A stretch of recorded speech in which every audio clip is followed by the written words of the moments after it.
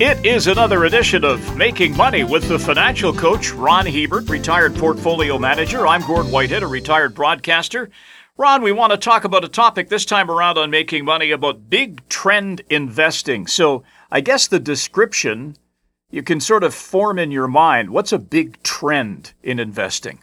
Well, a mega trend is really a powerful force within the economy that usually takes multiple decades to unfold. Megatrends are ideal platforms for the long-term investor, and obviously those are the type of individuals that, frankly, get the most out of our shows.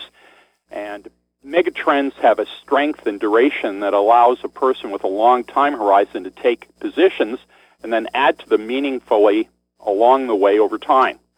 And the advantage of investors, retail investors, looking at megatrend investing is that if you're trying to compete as a day trader, well, there's all these institutions out there that have computers and have algorithms in there, and you can't hope to compete with those guys. And whereas with these megatrends that unfold over decades, there's lots of time to get in, and they can be very profitable for you, so they're ideal for the individual investor.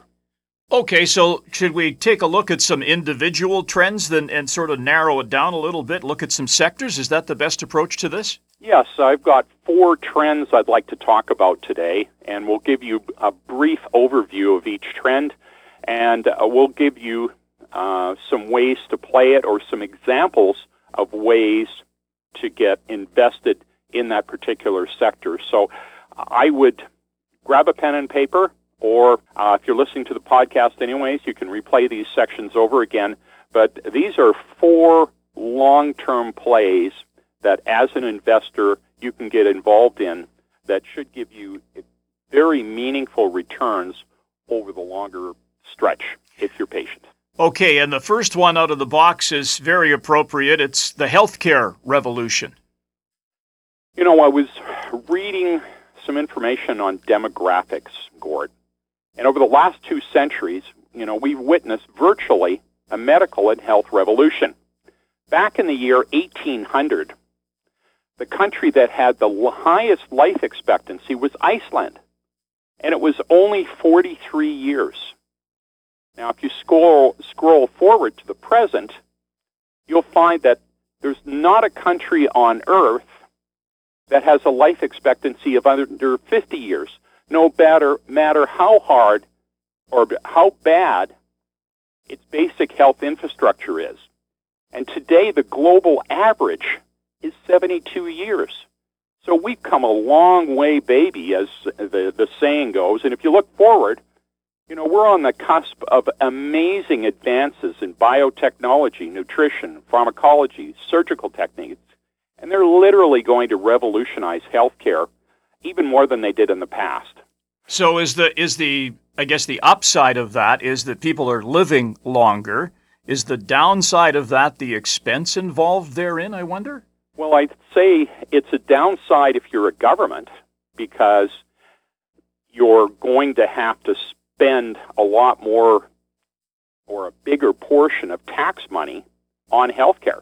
I mean, you look at just in the last 5 years alone, global drug usage has reached $1.4 trillion this year, and that's up 32% over the 5-year period starting in 2015. Well, they bombard us with drug ads on television all the time. I'm not quite really surprised by that, Ron.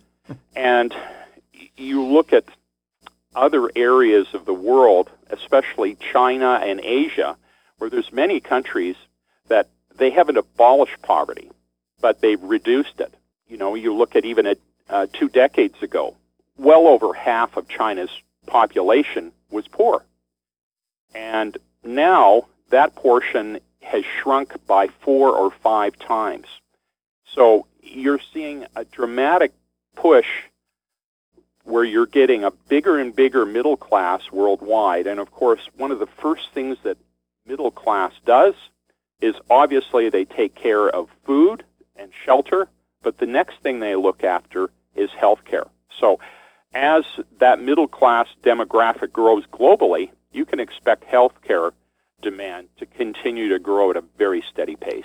So what is the best way to gain exposure to this? We've talked about pharmacological companies, Ron, and drug companies, and some of them are pretty pricey. Is going along an ETF route the best way to get in here?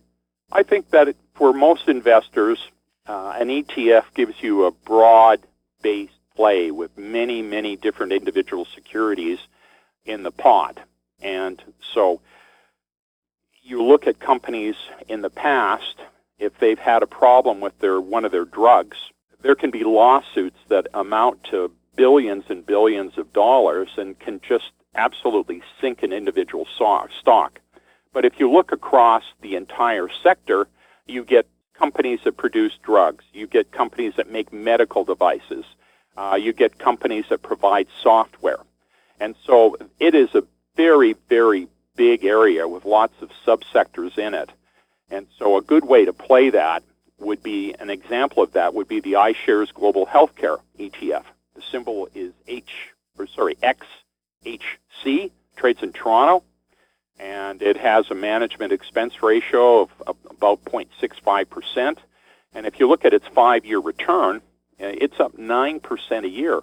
And it's been a tough time for markets. Its 1-year return's up 15%, which is way better than what the markets are doing. This is a good way, and there's many other ETFs that will give you global exposure to healthcare. This is just an example of it. But this is a way to get a broad-based exposure to the entire sector by owning one security. And we should point out that the majority of that particular ETF is in the U.S., so is there a hedge component involved in this too, Ron, in case of currency fluctuation? Yeah, they hedge the currency. So, for example, if the U.S. dollar goes down, because that's what you're buying into, and that's what most of the securities in this particular fund are that's where they're domiciled. So by having it hedged, if the Canadian dollar goes up and these other foreign currencies go down, you've got some protection. Okay, the other one I just had a sip of, water resources, big area. 70% of the earth is covered in water, but less than 1% of that water can be consumed as drinking water because most of it is salt water.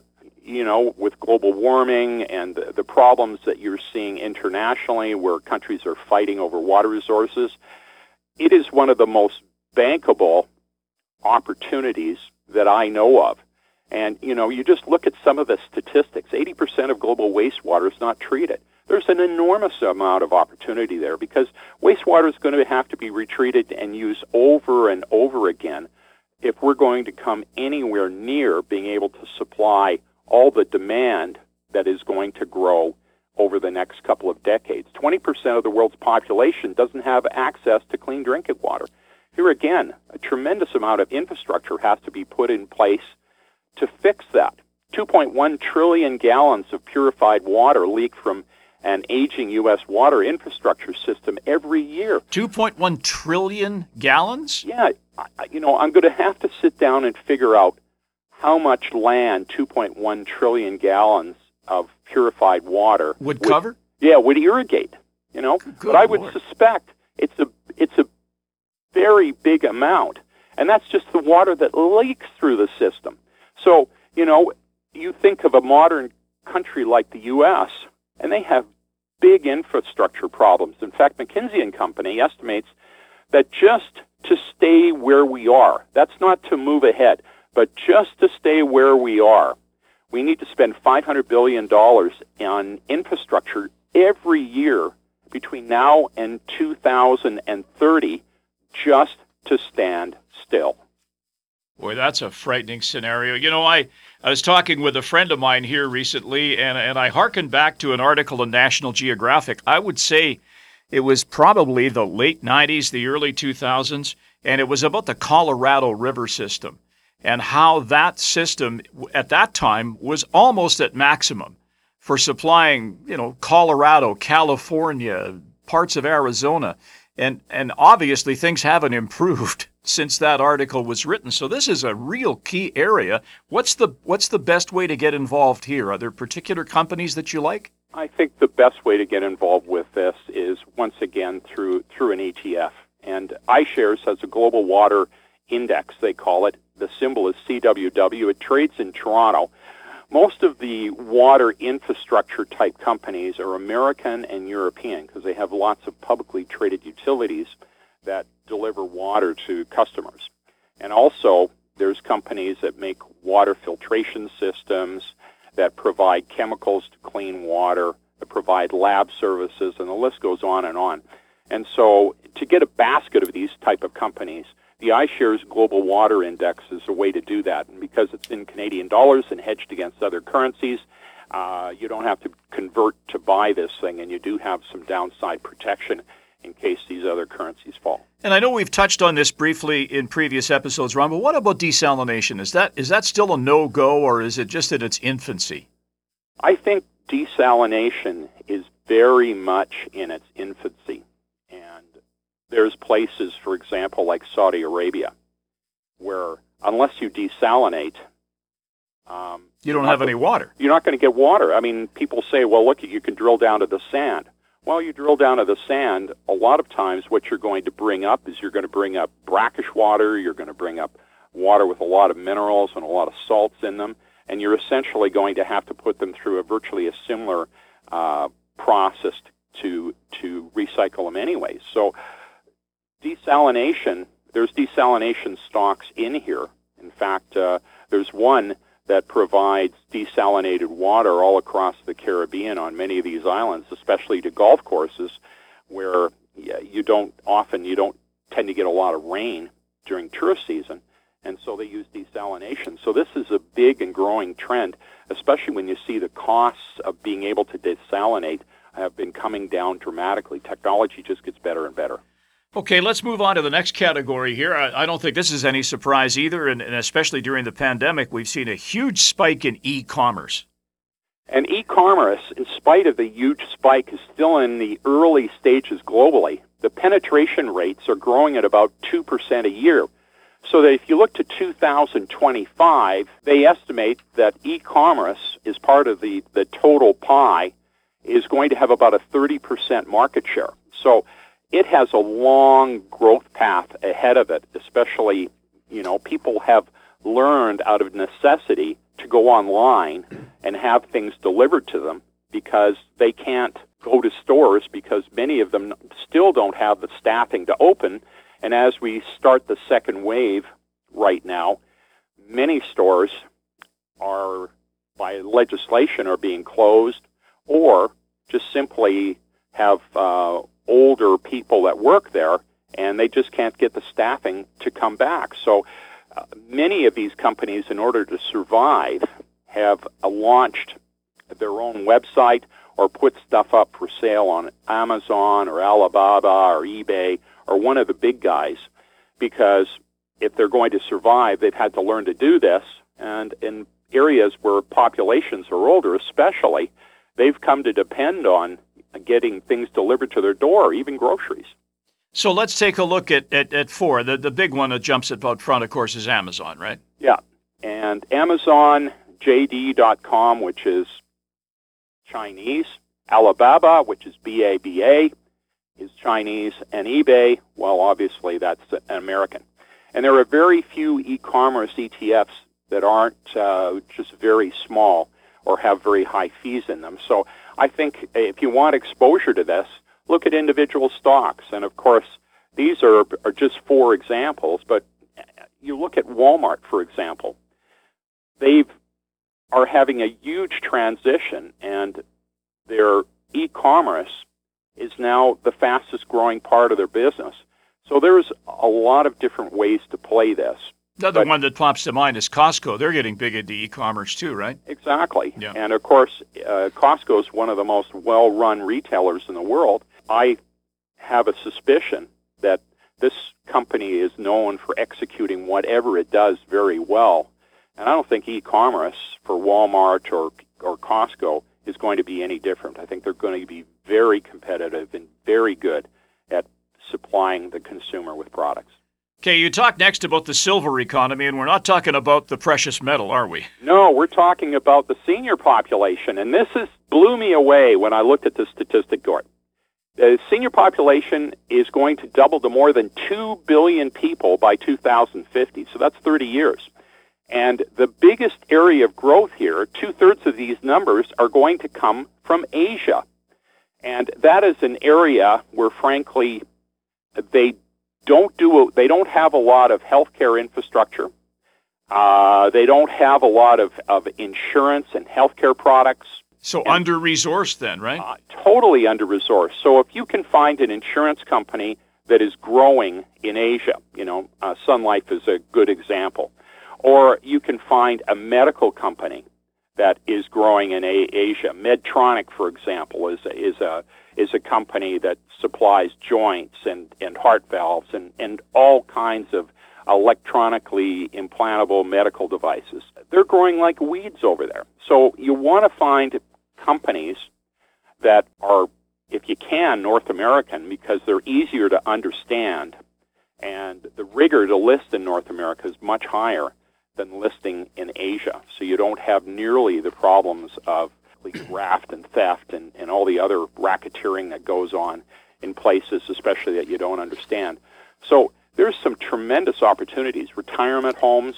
I haven't found anything in Asia yet that I've seen, because a lot of retired families, they live with their relatives. Yeah. But as you get more of a middle class where couples are out working all day and the kids are at school, there's going to be more and more homes that open up, and I think that is an area just to keep an eye on, because I expect that's going to grow.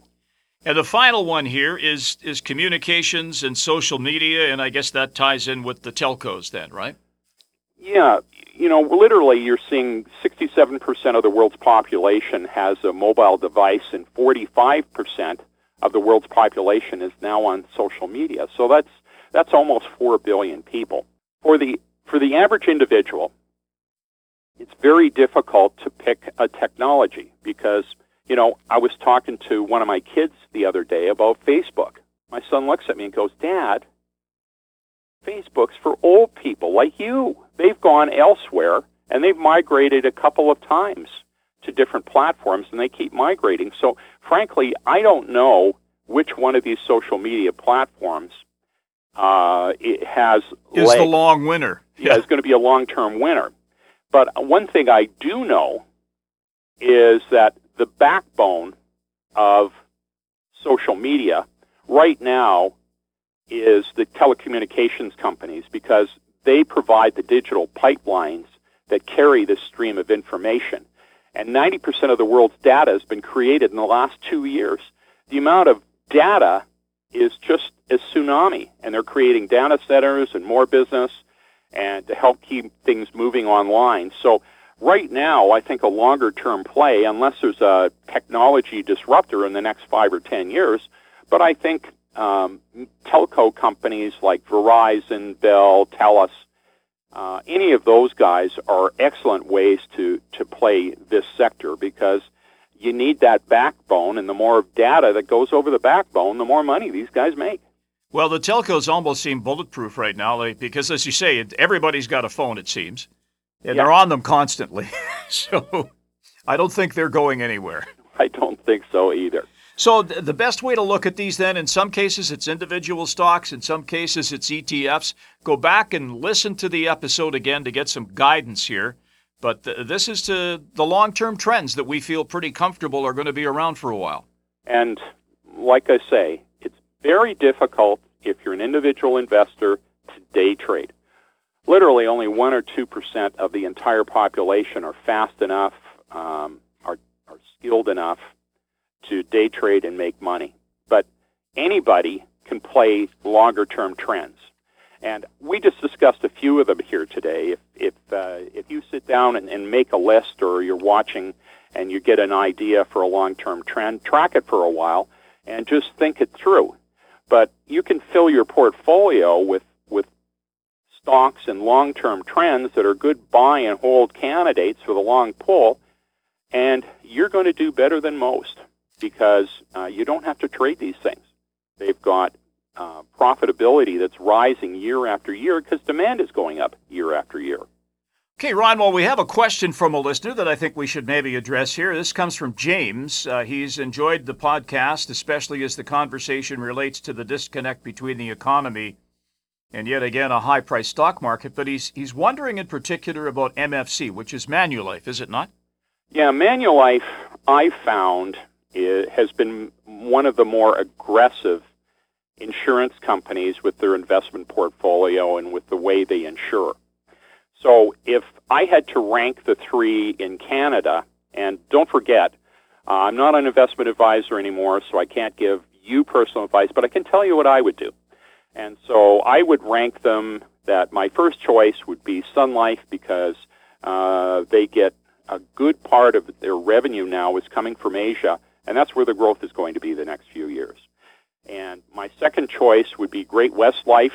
Here again, they get about half the revenue from North America, and they get a good chunk of revenue from Europe as well. And my third choice would be Manulife. So first choice, Sun Life, which I own. Second choice, Great-West Life, which I own. Third choice, Manulife, which I don't.